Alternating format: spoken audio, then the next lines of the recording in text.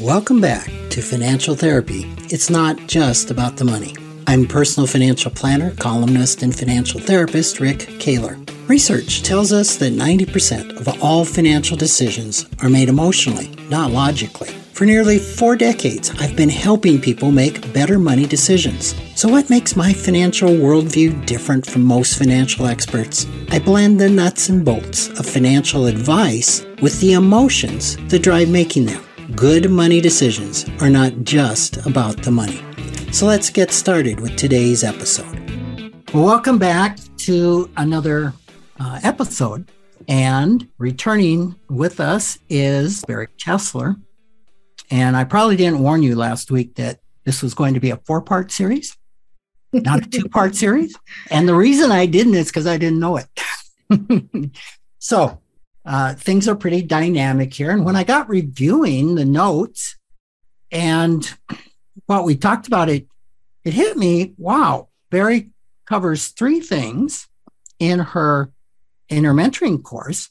And one is around doing your own work. And another one is on using tools with clients. And the third one is on profitability and money issues within the practice and how you charge. And we didn't even touch on 2 and 3. So I think this has interest to everybody that's listening, whether you are a consumer or a practitioner. These tools are pretty important thing. So I'm curious, Bari, in how you teach these to the practitioners.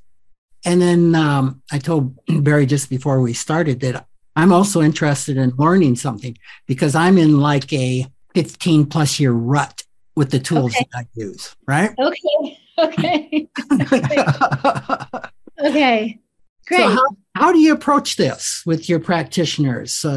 Yes. And what was the second part of that question? And the tools. Okay. So I need to back up and say, these are tools that I teach in my year-long program for lay folks. And so I teach my first program in a year-long format. And we go through my 3 phases: money healing, money practices, money maps. It's broken down into 4 months, each phase. And there's lots of tools and practices and concepts that I teach in each phase. So we spend 4 months in money healing, 4 months in money practices, 4 months in money maps, right? So the first program is really for lay folks to learn the foundation of my methodology and to learn as many tools and practices that I teach in all different ways, right? So I'm learning how to teach this to practitioners, right? Because some folks have taken that year-long program and they've been practicing these tools for a while. Many of them have read my books, and a lot of these tools and practices are in my books as well, okay? So as in the 4-month program, not going like step by step. Here's this tool, here's this tool. They're just kind of all woven together, and we're going deeper into all of them, right? So let's talk about. So you don't have a section where you teach, okay, now we're going to talk about the tools. They're all integrated throughout the whole. They're all integrated. Program. I'm expecting them to have read my books and to already be using them and practicing them, even though it's an ongoing, lifelong journey, right? Of fine-tuning, learning a tool, fine-tuning it forever.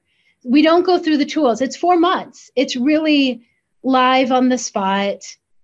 Each week there's a different theme. 1 week it's boundaries. 1 week it's money stories. 1 week it's, right? So I'm going more theme-based in these mentor calls when I'm teaching other therapists, coaches, and financial professionals. We're going to talk about the tools. We're talking around it for a second. Oh, that's right? okay. So, right. A nice segue. So that's how I'm doing it. It's 4 months. It's not a year. It's not step by step. It's really 4 months of I'm taking people through a lot of the themes that I already teach on, and we're going deeper.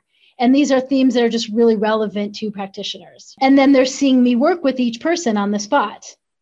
So let's talk about some of the tools, and then we can come back to answering the question, how am I working with people around this? I have tools in each phase of my methodology.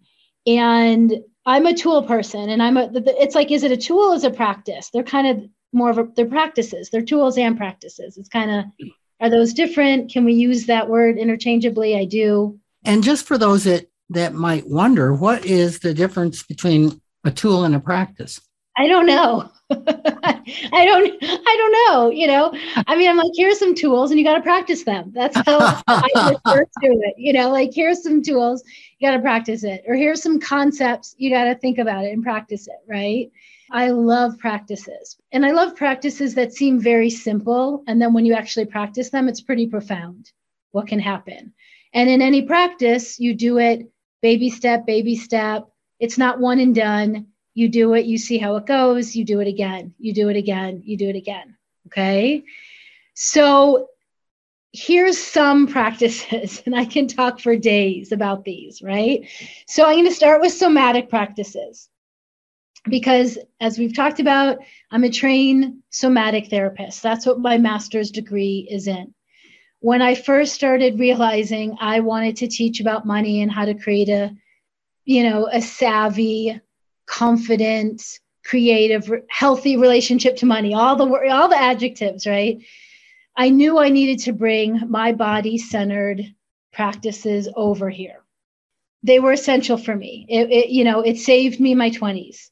Learning how to listen to my body and learning tools and practices to stay in my body. You don't stay in your body. You leave it, you come back, you freak out, you come back, you have a big emotion, you come back. And it's not like you're checking out all the time. There's all different versions of what happens, right? But for me, because I'm so sensitive, because I had such huge emotions growing up, going into my room, closing the door, turning on music, dancing my emotions out, anger, sadness, fear, and then leaving my room, I could come out of my room and then be able to articulate what was going on. So I've been a dancer. I've always been like, it's innate to me to get in my body, but it's also really hard.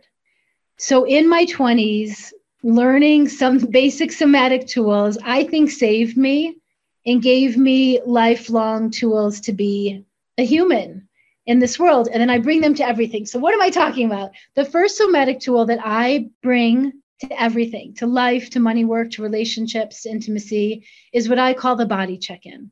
So the body check-in is before you're going to have a money conversation, before you're going to go online and look at your numbers or do some online shopping, before you're going to make a money decision and buy a car, before all of these money moments, right?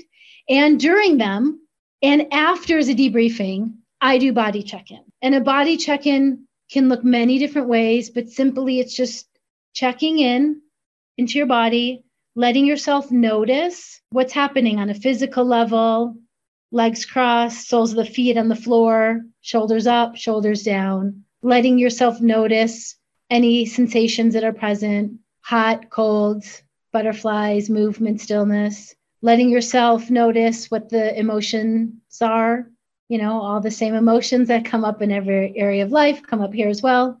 What's the emotion or emotions that are present? I always also check in and say, where's my breathing in my body? Is it in my chest? Is it in my belly?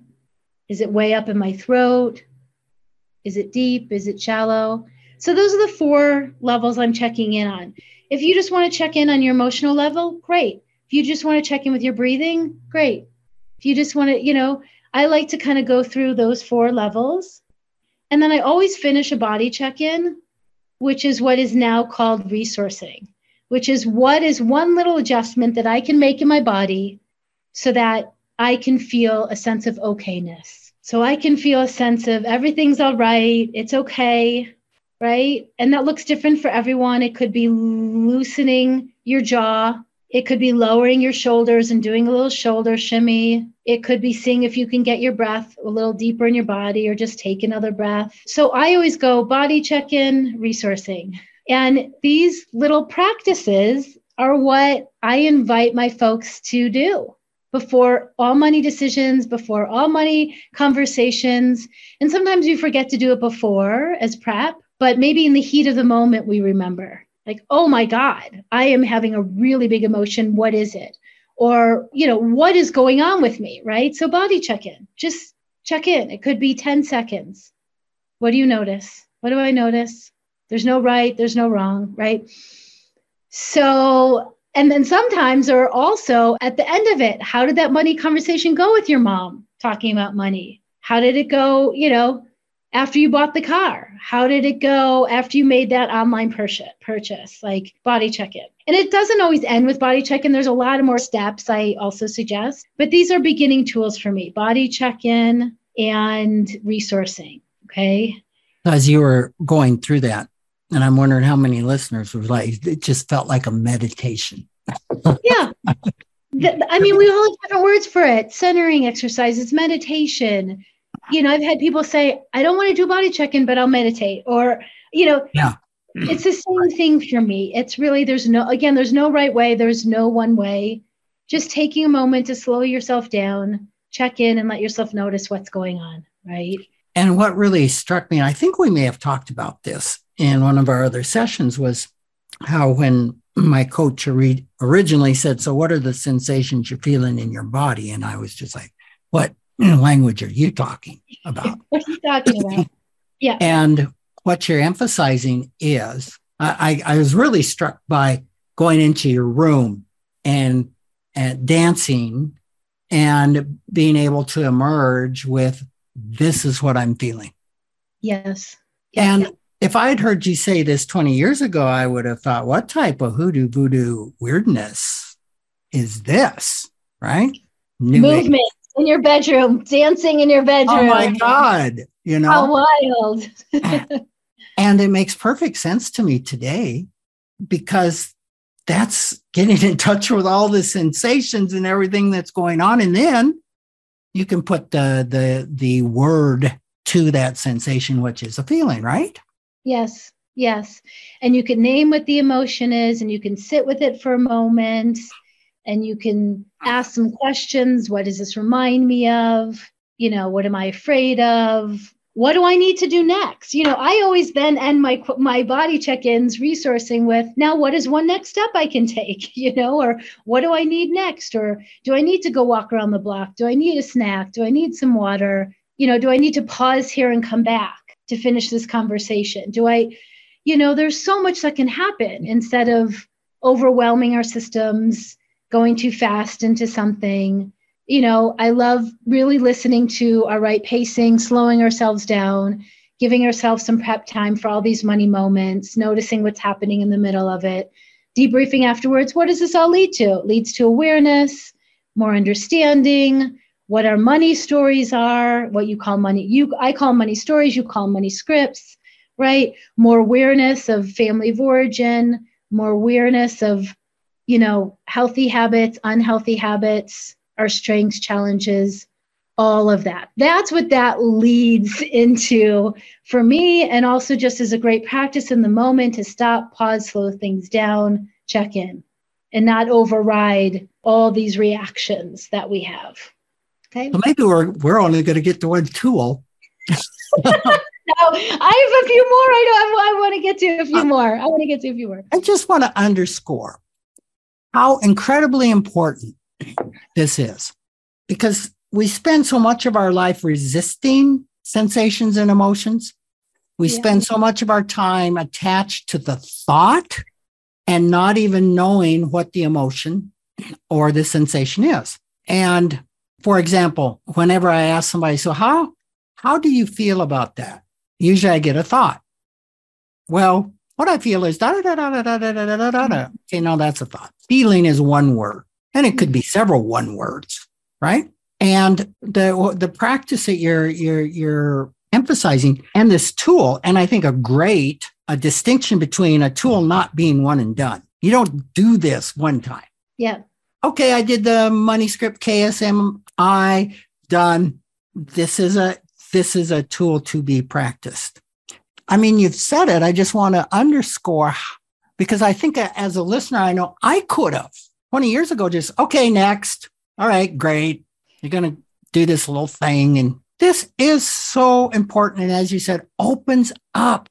Wow, I didn't know I was feeling that. Wow, I didn't know that was attached to this thought. And I'm glad you mentioned it can be done in 10 seconds, because it doesn't have to be a 20-minute sit. In the moment, just, whoa, I'm feeling so much sadness as you're getting ready to put down the credit card to buy something to basically medicate that feeling. So here's a little bit of how I use it when I'm working with people. Okay. Right?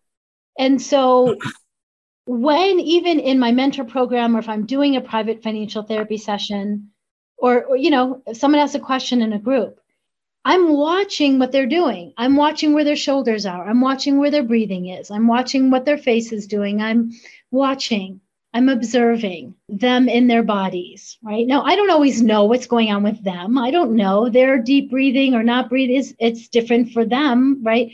But I'm watching and I'm noticing, and I will gently, when it feels right, say, what just happened there? What are you noticing? I just saw you take a breath and your shoulders went up. What's happening there? Where did you just go? So I'm inviting people to tune into their body, right? Or the gesture or the movement or that they're making. And I'm just asking them to stay there for a moment, to continue to notice, see if there's anything there, right? What they're noticing, because people can get really speedy. We can get really stuck in our stories. And I like stories. So sometimes you want to hear the story, but sometimes I may say, pause, what just happened?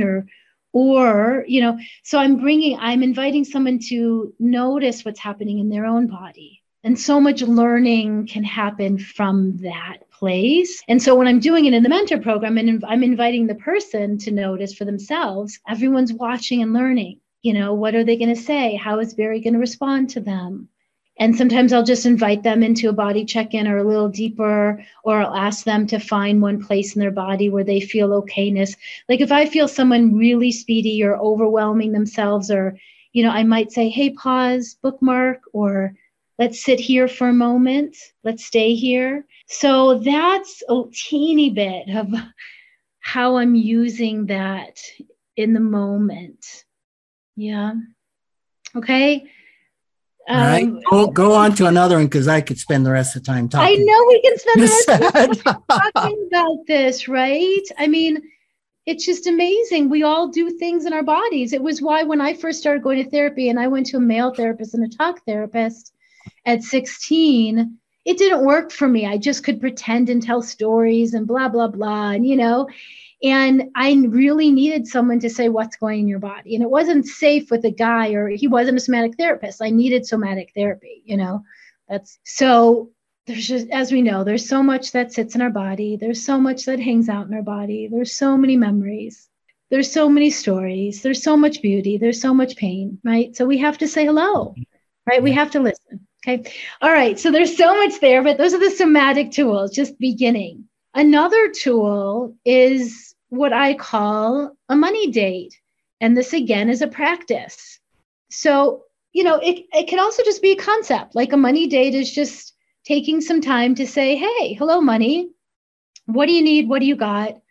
What is one step I need to take? Did we talk about money dates yet? No, I don't know. Have not. Okay. So, again, I like simple concepts that can be a tool. And when practiced over and over, it's a practice, right? So money date is the same thing, because so many people want to stick their head in the sand, want to ignore it.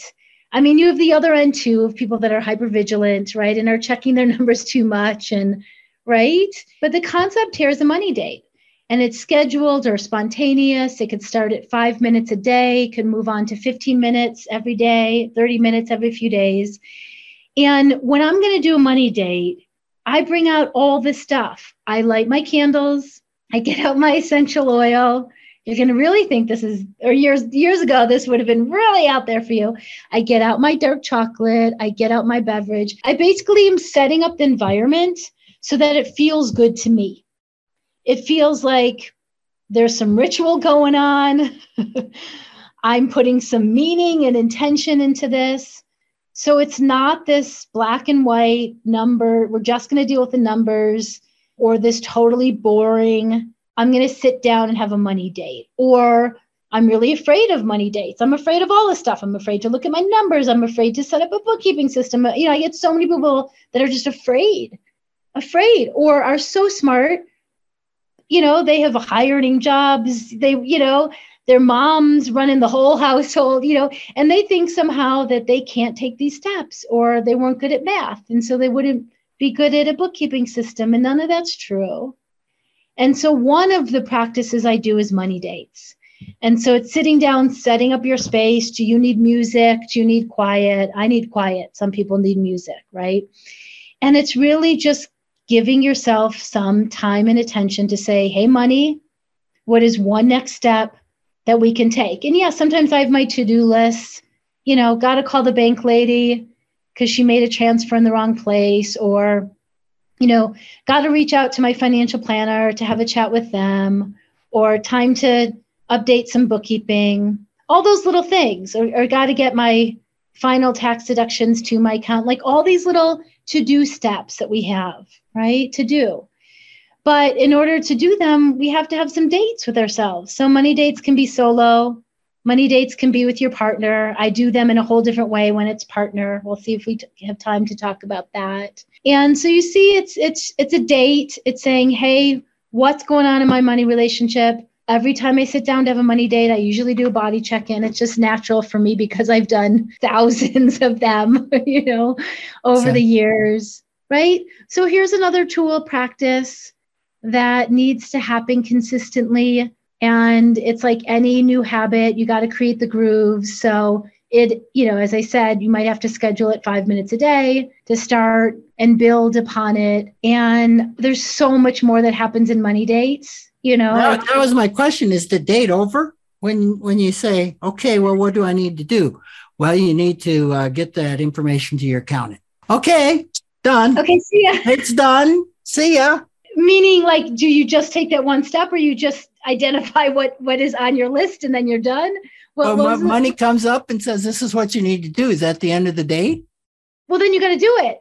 Oh, so on the date, while you're sitting there, then you go ahead and get the stuff together, you make the call, or you get into the books. Yes. Oh, So that's why it's just 5 minutes at the beginning and you build upon there. So every morning I wake up and, part of my routine is at some point I go online to look at my online banking. I look at my balances. I look at my numbers.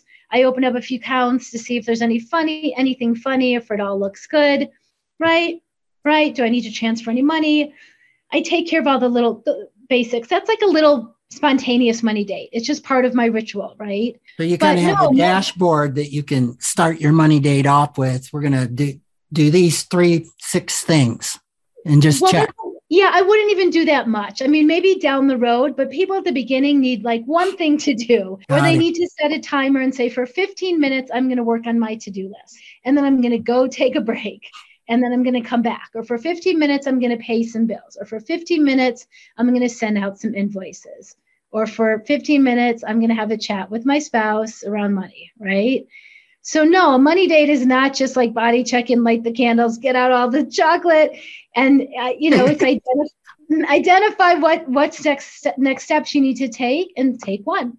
So how do you do this with the spouse? We have a few minutes left, and that's probably what we're going to get into. Oh my God. Okay. This is like, we could be talking for days and days and days. And I've shared two practices here, but but this is the thing. They seem so simple, and then they're so profound when you actually practice them day in and day out. It's a completely different story, right? Couples, I do money dates in a whole new different way. Because most of us don't know how to have loving, compassionate conversations with our spouses, we get the credit card bill and we go running towards them, while they're in the shower, or we bring it up right before we're going to bed. Like, we do all the things that is not going to be so helpful, right? Instead of like, hey, can we have a money date now? Or can we schedule a money date in the calendar? Or can we go out for dinner and have a money date? Forrest and I, my husband and I, have some of the best visioning moments on, out for dinner over a glass of wine. So with couples, I do it in 4 parts, and it's not numbers first. It's not looking at the spreadsheets first. It's number 1, it's story time. And so, it could be a 30-minute money date to start. You each get 15 minutes. And I want you to share stories about your childhood. What did you learn around money from your mom, from your grandparents? If you had siblings, what was your role as a young kid? I always talk about how I was the identified spender, where my siblings were the savers, like from age 5 on, and how did you feel about that? And just starting to tell different stories. And I have hundreds of journaling questions and exercises in my second book, The Art of Money Workbook. And couples have been taking one question, two questions, and having a little money date. And couples who've been together 10, 20, 30 years learn new things about each other, right? So that's number one, story time. You just tell stories about what you learned, what you didn't learn, what was hard for you, beautiful moments, hard moments, all of that from childhood. The second thing is values.